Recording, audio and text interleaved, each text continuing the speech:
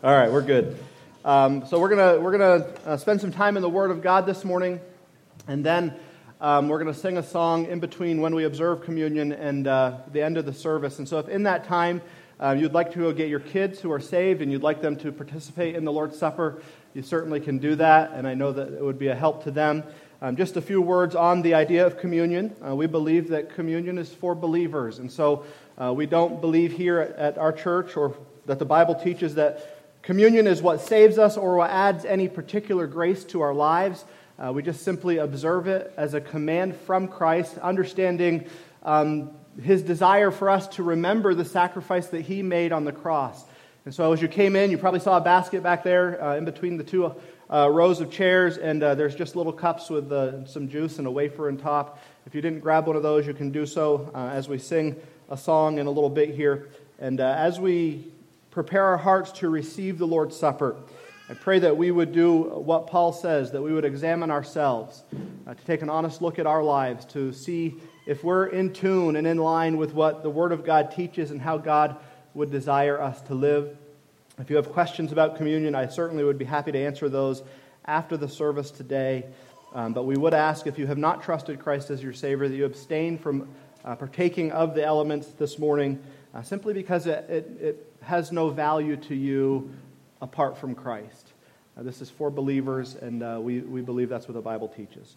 Hebrews chapter 12 is where we're going to be. We are stepping out of our series in Mark this morning.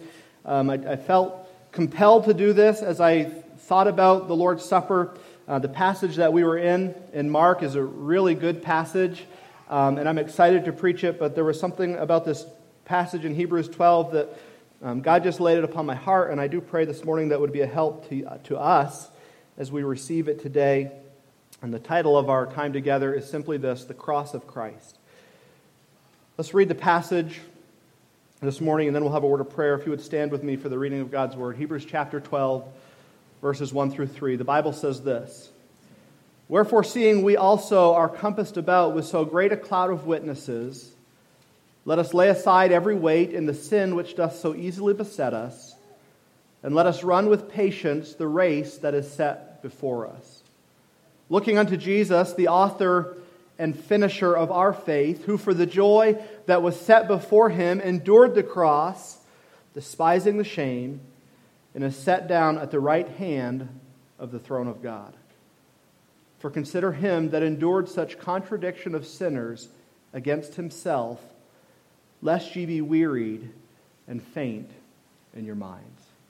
God, we ask this morning that as we come to your word, that you would do as you always do, use it to draw us closer to yourself and make us more like your Son, Jesus Christ.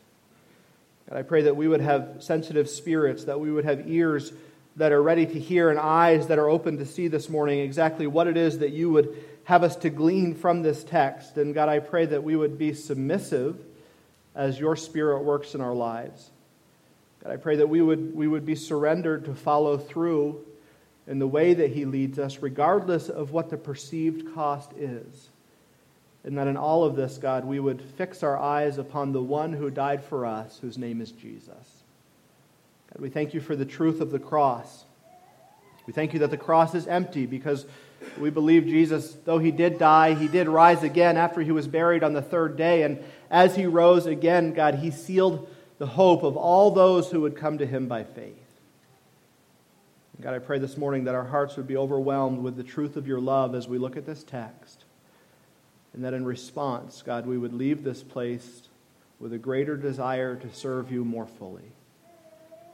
Be with Children's Church downstairs. God, I pray that you be with the nursery and the nursery workers downstairs. May these kids at an early age already begin to understand and perceive the depths of your love for them. God, we pray that you'd bring salvation to their lives so they could understand the joy that we have in Christ. We thank you again for this time that we can gather. May you use it for our good and your glory. In Christ's name we pray. Amen. Thank you for standing. You can be seated this morning. Today we will spend our time looking at Christ, the cross He died on, the truth that the cross proclaims, and our obligation to press on in the power of the cross until Christ calls us home. I appreciate the songs that we sang today because each of them focuses on Christ and His cross, from a different angle and perspective. And we should probably begin today by just simply stating this fact that I hope we all agree on, and that fact is this, that without the cross of Christ, we would be hopeless. Do you believe that today? That if it wasn't for Christ and what He did on our behalf as He died in our place, taking our sins upon Himself so that we could be reconciled back to the Father, we would have no hope in this world. For believers, the empty cross speaks very loudly. It proclaims that an eternal work was done, and that from that work, all who look to the finished work of the cross by faith will find true and lasting hope in this life and in the life to come. As we've seen through our time in Mark, Christ emphasized the idea of Him going to the cross over and over again. And His desire was that the disciples would understand the significance of the cross, and that they would give themselves completely to Christ to follow Him and serve Him for the remainder of their days on this earth. For many living in that day, the cross would have been a symbol of death, and rightfully so. The cross was a form of torture for the worst of the worst. Crimes like murder, extreme theft, treason, slave rebellion, and religious transgression were a few of the reasons that people would go to the cross and die. And it wasn't just the cross that was punishment, but it was everything leading up to and surrounding the cross. The shame, the beatings, the verbal assaults, the disdain from onlookers, each of these things would have added an element of pain to this already horrible experience. And while this form of capital punishment was indeed acceptable for those who had egregiously broken the law, this is also the very place that we find the perfect and sinless Son of God died in our place. I wonder, does it ever blow your mind as you think about the eternal plan of God? Do you ever stop and meditate on the reality that Christ died for our sins so that we could be legally and eternally reconciled back to a holy and just God? Does it ever give you pause as you think about the nature in which He died, suffering shame, suffering physical abuse, suffering an intense pain of rejection and separation from His Father? You see, the cross is a beautiful picture of justice and mercy colliding together to bring life. Dave Harvey says this about the idea of the cross. At the center of the glorious gospel stands the cross, the place where God satisfied justice in a remarkably merciful way. God did not wink at our sin or find a technicality so He could press for exoneration. No, the wages of sin is death. Because God's holiness and perfection, He could not bend the law nor spring us from the demands of justice. God's law must be upheld. Justice must be satisfied. Blood must be shed. Death must come. A holy and just God was obligated to address the evil of sin. And how did He do this? By sending His only begotten Son to die in our place. What a love. What a cost. What a glorious salvation that God has provided for us through His beloved Son. And we stand forgiven at the cross. The big idea this morning is this: the cross of Christ stands as a symbol of hope for all who look to it by faith. For all who are in Christ, the cross serves as a reminder of where our allegiance should be. This is why Paul says that he chose to glory in the cross. For the cross changed his life. It gave him reason to live, and it was the core of all that he preached. So this morning I want to see three things from this text concerning Christ, those who have gone on before us, and ourselves. And I pray that we would be encouraged and challenged and strengthened today as we consider the cross of Jesus. The first thing is in verse number 2, and it's simply this: Christ endured the cross joyfully. Christ endured the cross joyfully. Verse number 2 again says this: looking unto Jesus, the author and finisher of our faith, who for the joy that was set before Him endured the cross, despising the shame, and is set down at the right hand of the throne of God. The book of Hebrews is all about a new and better way of coming to God. Christ is the one who unlocked the door of this new way, and in fact, in the Gospels, He proclaims Himself as that very door. In John 10:9, the Bible says this: I am the door. By me, if any man enter in, he shall be saved, and shall go in and out and find pasture. The promise that Christ gives in John chapter 10 is one that we can have great confidence in. That if we come to Jesus by faith, if we look to the cross as a place where Jesus suffered and died, not for wrongs that He had done, but for wrongs that we have done, if we look to the cross as a place where we can be legally and eternally reconciled back to a holy and just God, friends, in that cross we will find hope. And I pray this morning that you have looked to the cross in that way. That as you think about yourself, you understand the truth that you are indeed a sinner who deserves damnation, to be separated from God forever. But God in His mercy and grace provided a way for you and I to be forgiven. And this is only possible through death. And God saw fit to send His Son to die so that we could be reconciled. We know the scene of the cross was gruesome. We know the practice of Roman crucifixion was brutal. We know the Romans had perfected this process to make it as painful as possible while also keeping the person alive as long as possible. And we know that Christ did not deserve to be there. But we also know this, that it was a part of the plan of God before the world was ever created. Christ, being God in the flesh, did not have this plan sprung on Him during a conversation in glory, but rather He had been a part of this plan and a part of this conversation for as long as it had been a plan. He knew what His purpose was in coming to earth, and it was more than to simply be a good and moral example for others to follow. He knew that He would live in perfection and serve with compassion and teach with enthusiasm. And then He would He knew that all of this would culminate with Him walking the long road to the cross where He would be crucified. We understand that in the garden, Christ went to the Father as one who was in great agony, pleading with this cup to pass from Him. But we also know that Christ, being God in the flesh, submitted Himself to death on the cross, recognizing that this was indeed the only way. And the writer of Hebrews tells us here that He did so with joy in His heart as He pictured the pleasure of the Father and the bountiful harvest of souls that would be reconciled to the Father because of this incredible work. And as Christ looked at the cross, certainly in verse number 2, the author says that He endured the cross and He despised the shame, but He looked on the cross with great joy in His heart because He knew what the outcome was going to be, that the Father would be pleased and that many souls would be reconciled back to Him. So the cross is a difficult thing for us to comprehend because certainly it is the most tragic picture or scene that the world has ever seen, that God died.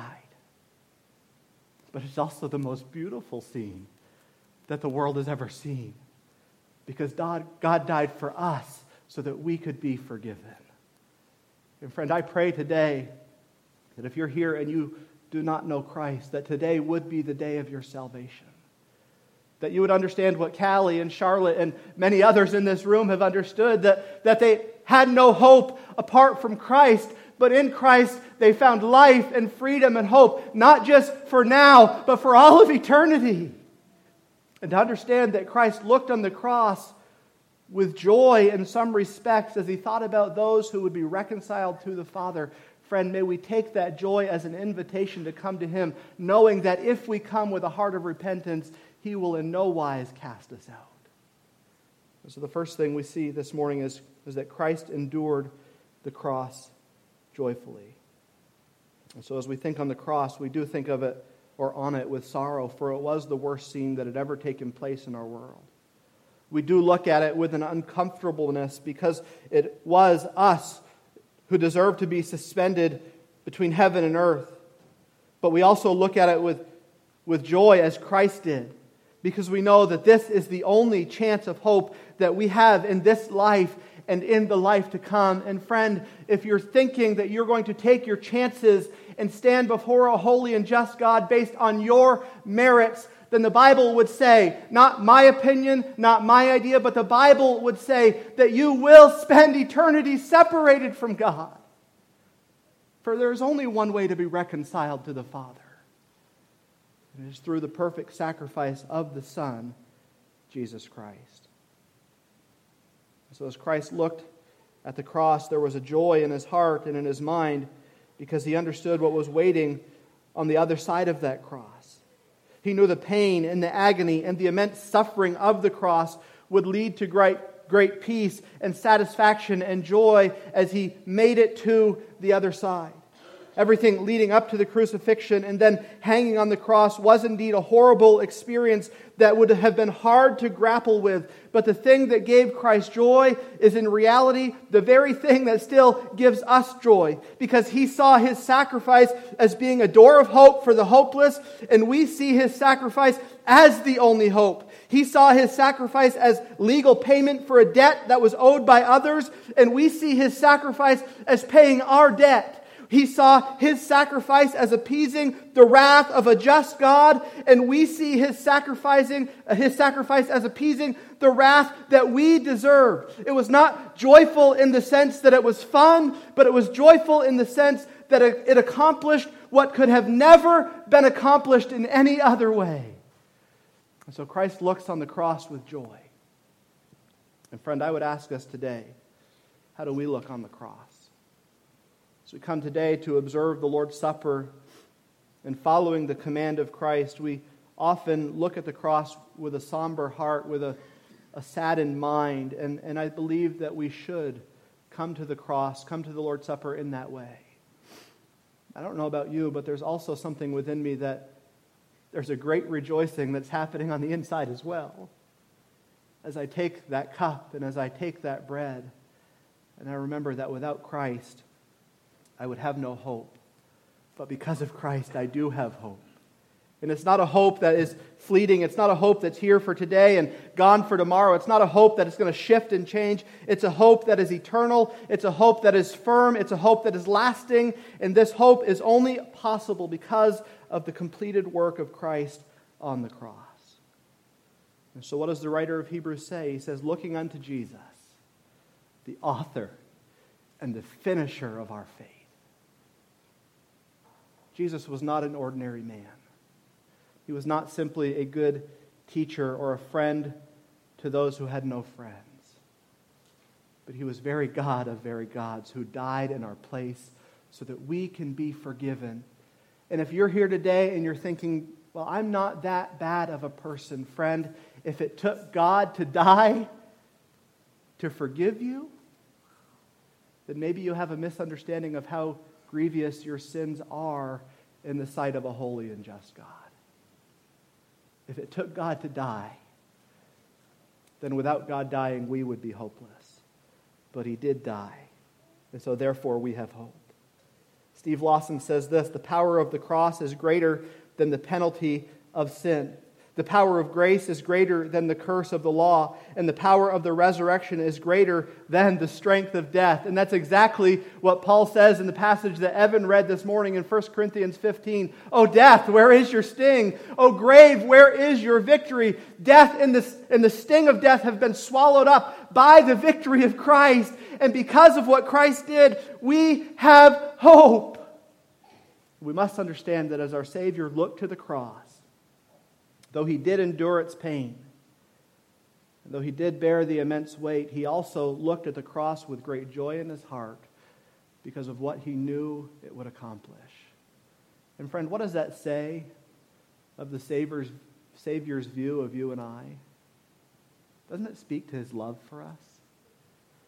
That if he looked at the cross with disdain as he fought his way to do what God wanted him to do, then we could almost say that he would harbor some resentment in his heart towards us because he didn't want to be there in the first place. But as we think of a Savior who went willingly, and as that Savior looks around the world and sees the bountiful harvest of souls that have been redeemed, we understand there was great joy in his heart as he died in our place. And so firstly this morning, Christ endured the cross joyfully. Secondly, this morning, the saints carried the cross patiently. In verse number 1, the Bible says in Hebrews 12, wherefore seeing we also are compassed about with so great a cloud of witnesses, let us lay aside every weight and the sin which does so easily beset us, And let us run the race with patience. Let us run with patience the race that is set before us. There's debate over who wrote the book of Hebrews. Many believe it was the Apostle Paul. The reality, it doesn't really matter who wrote the book because we understand that God has preserved it for us, and ultimately He is the author of it. And so as we read Hebrews chapter 12, verse number 1, we understand that this is an ordained verse that God would have us to understand and believe and live and see and apply to our lives as we think about living for Christ. The saints carried the cross patiently. If you think through our time in the Gospel of Mark, time and time again, Jesus had told the disciples, and we'll see it again next week, that He was going to go and that He was going to be delivered and that He was going to die. And then on the third day, He was going to rise again. And then interspersed in between those conversations, Christ was telling the disciples constantly about this idea of picking up their own cross, of carrying their own cross, of being a committed follower, of being a committed disciple to Jesus Christ and to the cause of the cross.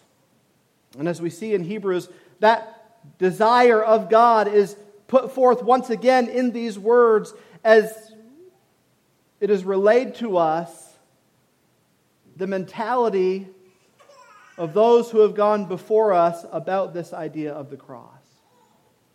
Many in today's world like to talk about the woes of broader Christendom, and certainly there are many. Unfortunately, many have failed morally. Many have misused their opportunities for their own benefit, for their own pleasure. Many have wandered away in the latter years of their lives. But can we also acknowledge that there have been many who have passionately served our Savior and carried the cross until the end of their lives? There are many good examples, not just in Scripture, but also in history, of men and women who were dedicated to this idea of living out faithfully the will of God for their lives at any cost. They put themselves in great harm. They put themselves in the way of danger so that the gospel could be made known. And that is exactly what is being described here. Hebrews 12, as numbers work, comes right after Hebrews 11, right? That's pretty simple stuff to understand. And what is Hebrews 11 all about? Well, we would often call Hebrews 11 the Hall of Faith. Snapshot verses of lives of men and women who gave their all to see the message of the cross be moved forward one step at a time. Now, were these people perfect? Absolutely not. And you know what? That gives us hope, because as I look around the room and as I look in the mirror every day, you know what I see? People that aren't perfect. But you know what's amazing? Were you saying amen about me or you? Everybody, okay. You know what's amazing? Is that God can use imperfect people who have been forgiven to preach the most glorious message that the world has ever heard. God can use imperfect people who have shortcomings and failings and proclivities that draw them away from Christ to preach a message that to the world is foolishness, but to those of us who believe, it is indeed the very power of God for salvation. And so as the writer of Hebrews begins chapter 12, we see that he outlines for us this idea that there are many great heroes of the faith who have gone before us. And the reason that they are classified as great heroes of the faith is because they laid aside every weight and the sin that did beset them. And they took up their cross daily and they followed Christ passionately. I love the honesty in verse number 12 that they had to lay aside some sins. Friends, if we're ever going to accomplish anything for the cause of Christ, then we must get serious about the sin that is in our lives. We like to overlook it. We like to glance past it. We like to say that it's no big deal or that's just who I am. And while some of that may be true, we may be born with a proneness to certain sins. We must recognize that it doesn't excuse us to live in those sins. If God has freed us from the penalty of sin, can we also agree that God has freed us from the power of sin? That we don't have to be held captive by those things? That we don't have to willingly give ourselves to the things that Jesus Christ died for on the cross. But he goes on to say that it wasn't just sin that they set aside, but what else was it? It was the weights. Now, I like this idea because I don't like working out. I'm just going to lay aside the weights and just give me the turkey and the stuffing, mostly the stuffing, and I'll be okay. But what is the weights that he's talking about? Anybody ever feel distracted in life from staying on mission to the calling that God has placed on your life? We all feel distracted. Sometimes we don't like to label it as being distracted from actually living out God's mission for our lives. If I've heard it once, I've heard it 1,000 times, probably 1,000,000 times. How you doing? Oh, I'm busy. I'm busy. I'm busy. But what are we busy doing? Could it be true that there may need to be some things in our lives that we set aside that are not necessarily sinful things, but they're keeping us from the best of things? Could it be that as husbands and fathers and moms and wives, that we need to intentionally prioritize our lives so that when our kids look at us, they see people who are dedicated to the cause of Christ above everything else? That when they see us fill out our schedules and our calendars, that we're not making room for church, but church is a priority, that God is a priority, and that everything else falls in place around those things. Should it be that when the world looks at us who have claimed the name of Christ, that they could see that there is one priority, and that it's serving Christ? You say, well, what about my family? What about my job? Can I assure you of something today? That if you make Christ the priority, then you will also be a good father and a good husband and a good employee.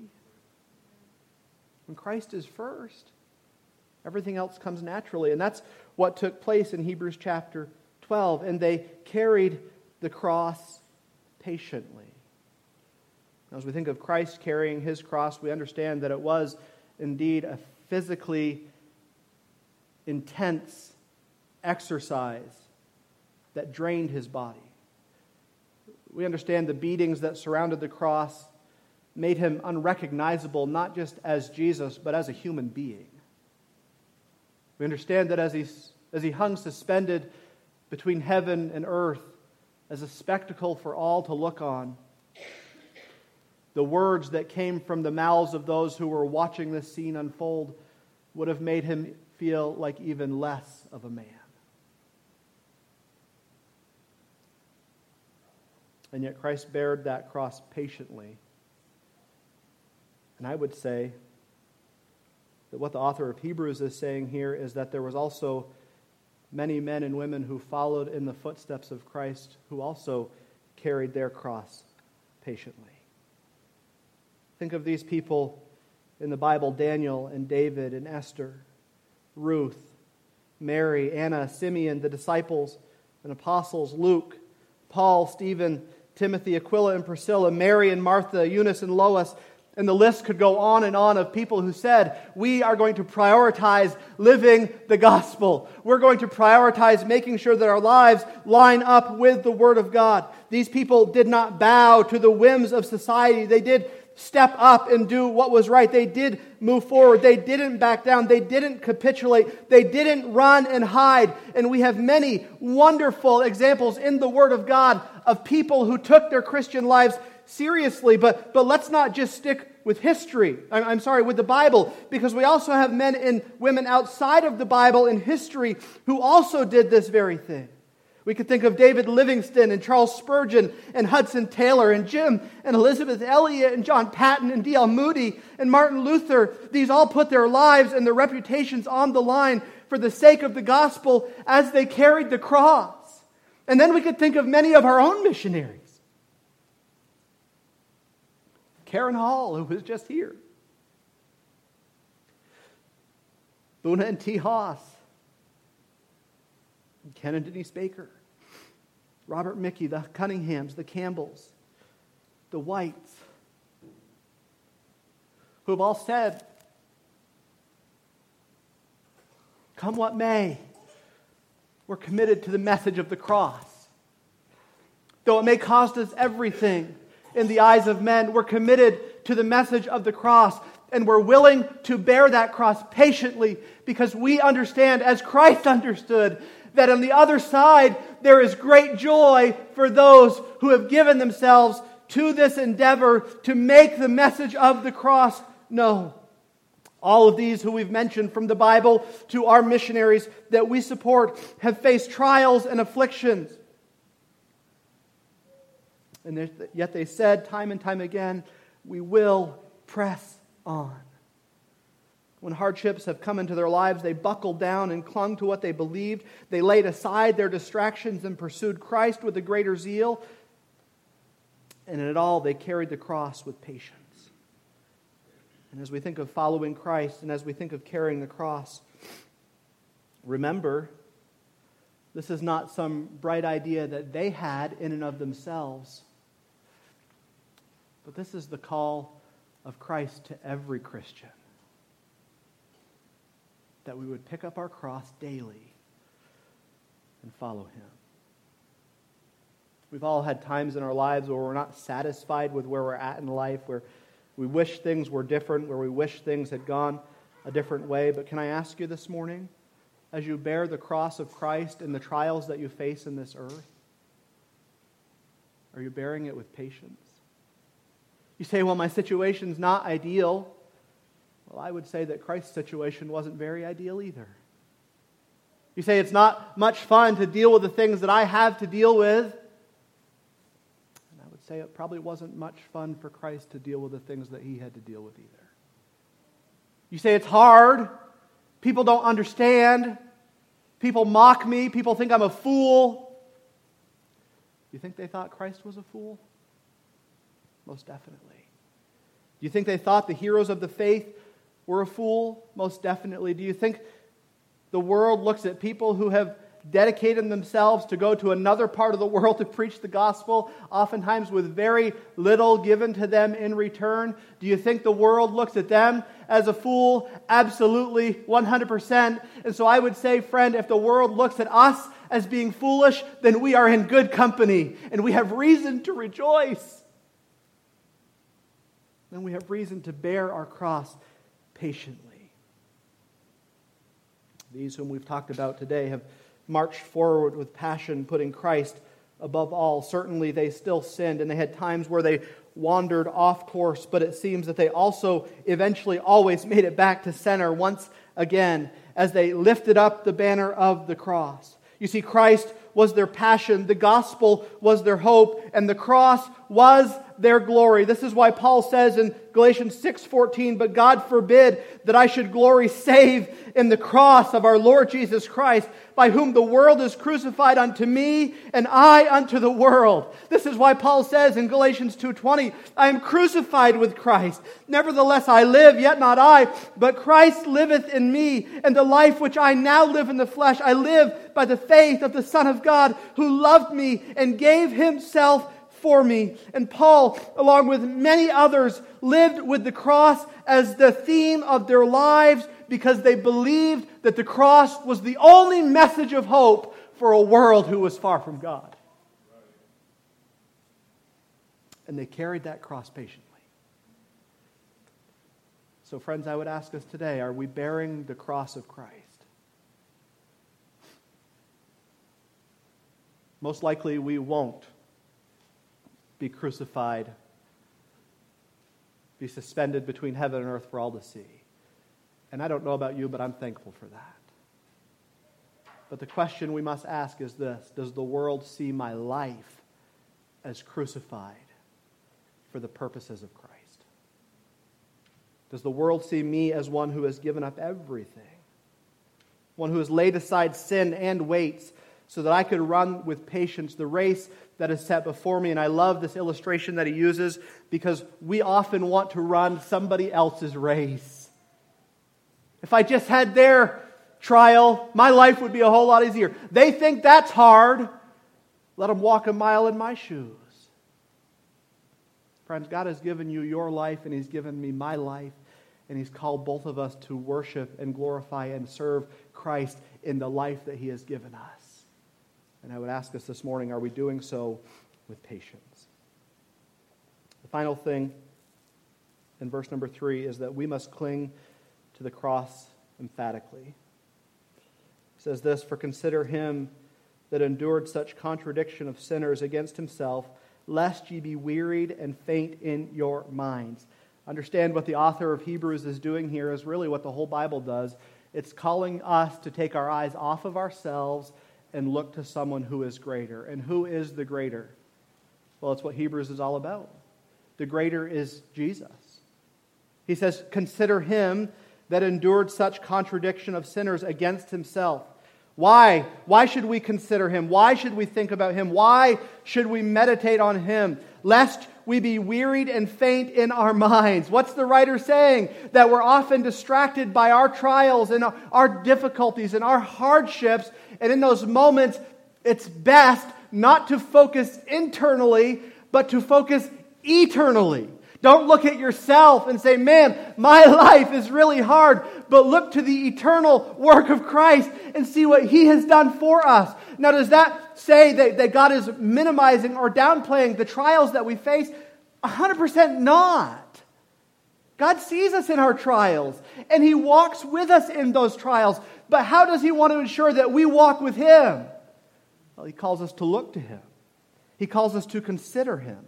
He calls us to think on Him, to dwell on Him, to meditate on Him, to rest in Him, to give ourselves to Him, even when we don't feel like it. And Jesus, as He went to the cross, He did so with great joy in His heart. And those who have gone before us, as they served Christ, they carried the cross patiently. And now we are being called to cling to the cross emphatically, that above all else, we will cling to the cross and the cross alone, because it's the cross that makes a difference. I love the song that we sing that asks this question of one of the catechisms, and the question is simply this: what is our hope in life and death? Christ alone. Christ alone. What is our only confidence? That our souls to Him belong. Yesterday afternoon, we went to a funeral for Jennifer and Nair's father. Do you know what I appreciated about that funeral so much? It was the emphasis on the reality that her dad didn't die wondering or guessing or hoping or thinking. He died in confidence, knowing that his last breath on earth would lead to his first breath in the presence of the Savior. What is his hope in life and death? Christ alone. What is our hope in life and death? Christ alone. And if Christ is our only hope, then who is it and what is it that we should cling to? None other than Christ and the cross that He died on. You see, Paul tells us that the preaching of the cross to those who are dying is indeed foolishness. But to those of us who have believed, the message of the cross is the power of God to salvation. It is life now and life eternally. And I guarantee there are some in the room today who at the first time you heard the preaching of the cross, you said, "That is a bunch of baloney." And yet as the Spirit of God continued to work in your heart, you saw the preaching of the cross as a glorious and hopeful truth. And when you gave yourselves to it, when you submitted to it, when you repented of your sins and turned to Christ alone, you see the cross now as the greatest wisdom that has ever been given. And so we cling to the cross emphatically. What are you known for? What am I known for? What is my family known for? If I'm talked about in 100 years, what will they speak of? We must cling to the cross emphatically. So this morning, let us cling to Christ and His cross. And let us allow it to be a means of propulsion as we continue to make His great name known. What is it that will lift our heads in times of worry and fear and defeat and anxiousness and trouble and burden and lamenting and sorrow? What is it? It's none other than the message of the cross of Christ, that we were dead, but now we are alive, that we were chained and imprisoned, but now we are free, that we were enemies, but now we are sons and daughters, that we were lost, but now we are found, that we were guilty, but now we're forgiven, that we were hopeless, but now we have hope. And you see, the cross does not just have future or eternal benefits, but it has present and daily benefits as well. And this is why we preach the message of Christ on the cross as a hope to a dying world, because it is the only message that can transform them. John Piper says this: "Life is wasted if we do not grasp the glory of the cross, cherish it for the treasure that it is, and cleave to it as the highest price of every pleasure and the deepest comfort in every pain. What was once foolishness to us, a crucified God, must become our wisdom and our power and our only boast in this world." In the cross, Jesus would argue that we find hope and identity and meaning and value and purpose and life. And isn't that the very things that the world is searching for in so many things? And Jesus says all of these things can be found in one thing, as you cling to the cross emphatically. And while this is the message to a lost and dying world, friend, I would say that this is also a message to the redeemed. That we find all of these things as we look to the cross once again. The old saying is we need to preach the gospel to ourselves daily. And why is that?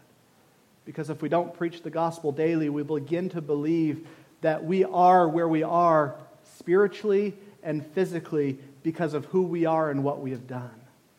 But when we preach the gospel to ourselves daily, what does it remind us?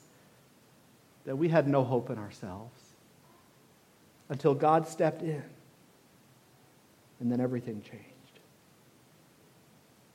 And so we say hallelujah for the cross. Though we look at it with mourning in our hearts and with an uncomfortableness in our minds, we also look at it with great joy because we understand that it is our only hope. And if it was our only hope of salvation, we must understand that it is our only hope to press forward in this life in a Christ-like way as we think about what He has done for us. The song we're going to sing in just a minute is "When I Survey the Wondrous Cross."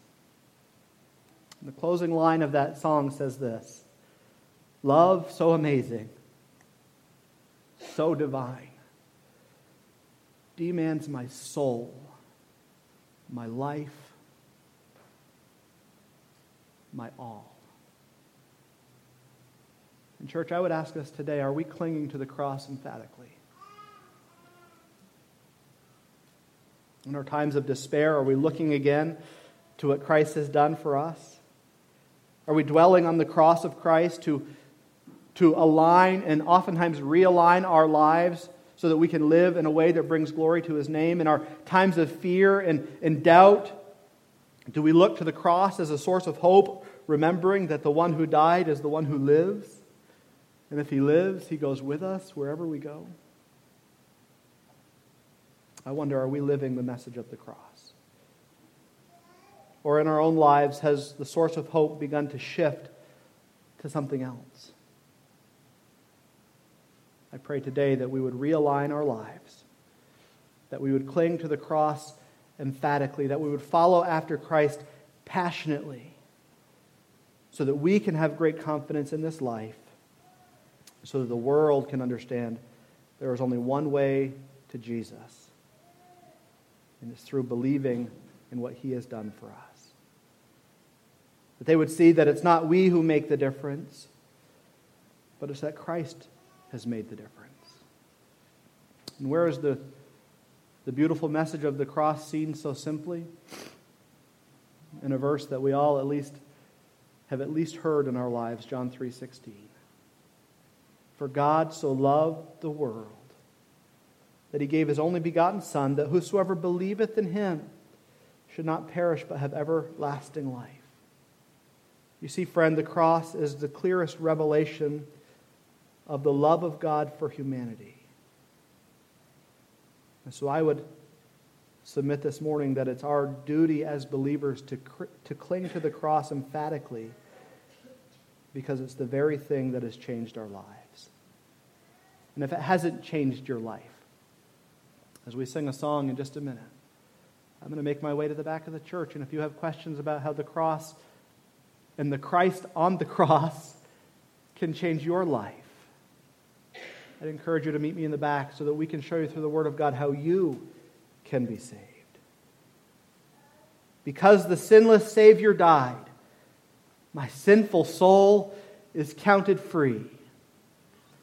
For God the just is satisfied to look on Him and pardon me. Again, has the cross changed you this morning? Have you recognized that what Christ did on the cross was not because of what He had done wrong, but He died as a ransom, as a payment, as a substitute for us so that we could be redeemed and reconciled and forgiven? If you're walking through your own efforts here today, friend, understand you are far from God. And while that may seem hopeless, there is hope, because Christ has opened the door for you to draw close to God through the finished work of Christ. Will you come to Him today? And then, brothers and sisters, those of us who are saved, if the cross has made a difference, then the cross still should be making a difference. If the cross has made a difference, you recognize that you are forgiven and redeemed because of what Christ has done for you, then the cross should still be making a difference as we live for Him in this broken world. Are we living under the power of the cross? Is it shaping us? Is it a driving force in our lives? Or have we begun to veer off course and set our affections on lesser things? As we sing this song, when I survey the wondrous cross, I pray that we would use it to prepare our hearts for the time that we will have in just a moment where we observe the Lord's Supper. But I also pray today, if you have never trusted Christ, that God would use it in your life to draw you to this place where you are ready to believe that your only hope is Christ and Christ alone. As Dave and Gina come, and as we sing this song, church, may we think on these things. May we allow God to use them to shape us into the image of Christ. And as we partake in the Lord's Supper, may it be done to glorify His name. God, we thank You. We pray now that You would work in our hearts this morning as we think through the cross. We thank You, God, that Christ went to the cross with a joy in His heart, knowing what was on the other side. And I pray, God, that we would have great joy in our hearts because of what the cross represents today. Oh God, if there's any here today who have never trusted Christ, we pray that this would be the day of their salvation. They come to You by faith. God, give them boldness, give them courage to come and speak with me. Help them to know that nobody will look down on them. Nobody will do anything but rejoice with them as they give their lives to You. We thank You for the message of the cross. May it shape our lives for Your glory. In Christ's name we pray. Amen.